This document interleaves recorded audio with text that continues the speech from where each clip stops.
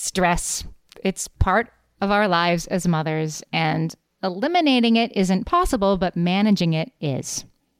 Reset is a stress supplement formulated for the 3 body systems that are affected by stress: the nervous, endocrine, and immune systems. This is reminding me of my homeschooling, Amy. Their Unwind supplement contains ingredients like ashwagandha and chamomile that are perfect to help you unwind at the end of the day. I'm speaking from experience, guys. I tried the 14-day reset myself. It really helped me. I slept. I was calm. I didn't yell. It was great. Reset also has a daytime product called Calm for daytime stress, just in case you have any of that, guys.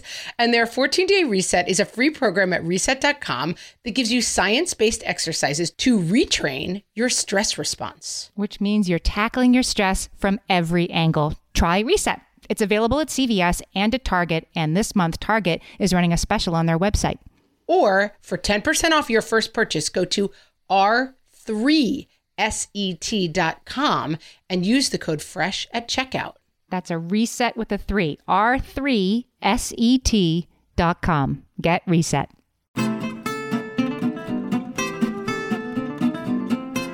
Welcome to Ask Amy from What Fresh Hell, laughing in the face of motherhood, solving your parenting dilemmas one question at a time.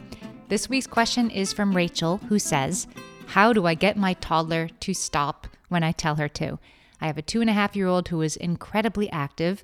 She can run just about anyone ragged, and for the most part, it's great, but she gets very excited around other people, and it can be nerve-wracking and even sometimes dangerous. Even though we're close by, she does not understand stop when we need her to. That is, too close to water, walking up to a random dog, grabbing something she shouldn't. How do I enforce this in a way that she understands the difference between stop, you're driving us crazy, and stop because it could hurt or kill you? Great question, Rachel.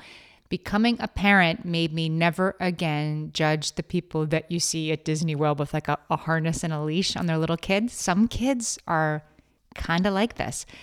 My son had a friend whose name was Chase, and I remember his weary mother saying to me once when they were in nursery school, never ever name your child Chase. I'm happy to report that kid is now 17, and I don't know if he does what his mom tells him to, but he doesn't run up to random dogs. So it'll get better, Rachel, but I have a bunch of approaches that I think are worth trying. This is something where I think you're going to have to try a couple of different approaches until you see the thing that works for your 2.5-year-old.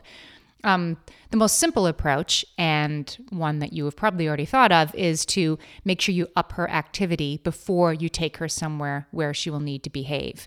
If she were a big dog, you'd make sure to give her a real long walk and let her run around in the field a little bit before she had to go in the car for 2 hours. So I think the same thing applies here. You got to run her a little bit and tire her out. I bet you've thought of that already. Another thing you could try is to just talk with her about it ahead of time, that you are going to a place where there's going to be lots of people around. And if we say stop and you're a first-time listener, she'll get a positive reward for that. But if you're not a first-time listener, we're going to have to take a time out on the bench and we're going to have to miss some of the party. And I hope that doesn't have to happen. And then say something to your spouse or your mom or whoever's around that your daughter can overhear. Like, I am sure that Ella is going to be a very good listener today. She's going to be a first-time listener, which means, and go on and on, let your daughter overhear you talking about it. Another way to approach this is to start with the 2.5-year-old and where she's at developmentally. A 2-year-old wants independence more than anything in the world. Everything's by myself. She wants to have independence. So can you make her stopping when you ask her to something that she's in charge of, that she's jazzed up about because she understands that it makes her very big and independent? The way you approach this is to talk about how, say, a little baby, their limbs are flying around, right? They kick and they don't even know they're doing that. A little baby, if you said stop to a little baby, they'd say goo goo. They wouldn't even understand what I was talking about, but not you. You are a big kid. A big kid is a good listener. A big kid knows how to make her body stop and start. then you make it a game. Then you play freeze dance. I'm not saying when you're in the situation, I'm saying do this ahead of time. Talk about stopping and starting, giving her a lot of positive feedback for how good she is at freeze dance, how good she is at listening to you the first time. Another thing you can try is a technique called progressive muscle relaxation.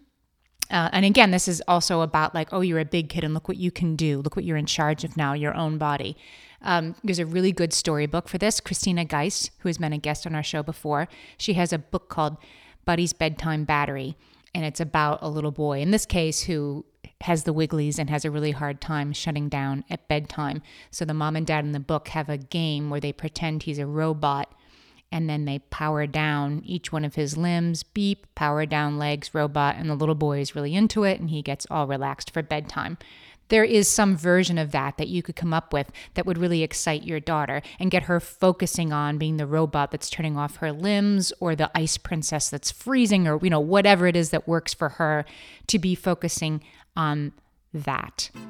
I hope that one of those things might work for you, Rachel. Let us know how it goes. Send us your questions and we might answer yours next. Email us questions@whatfreshhellpodcast.com. Thanks for listening.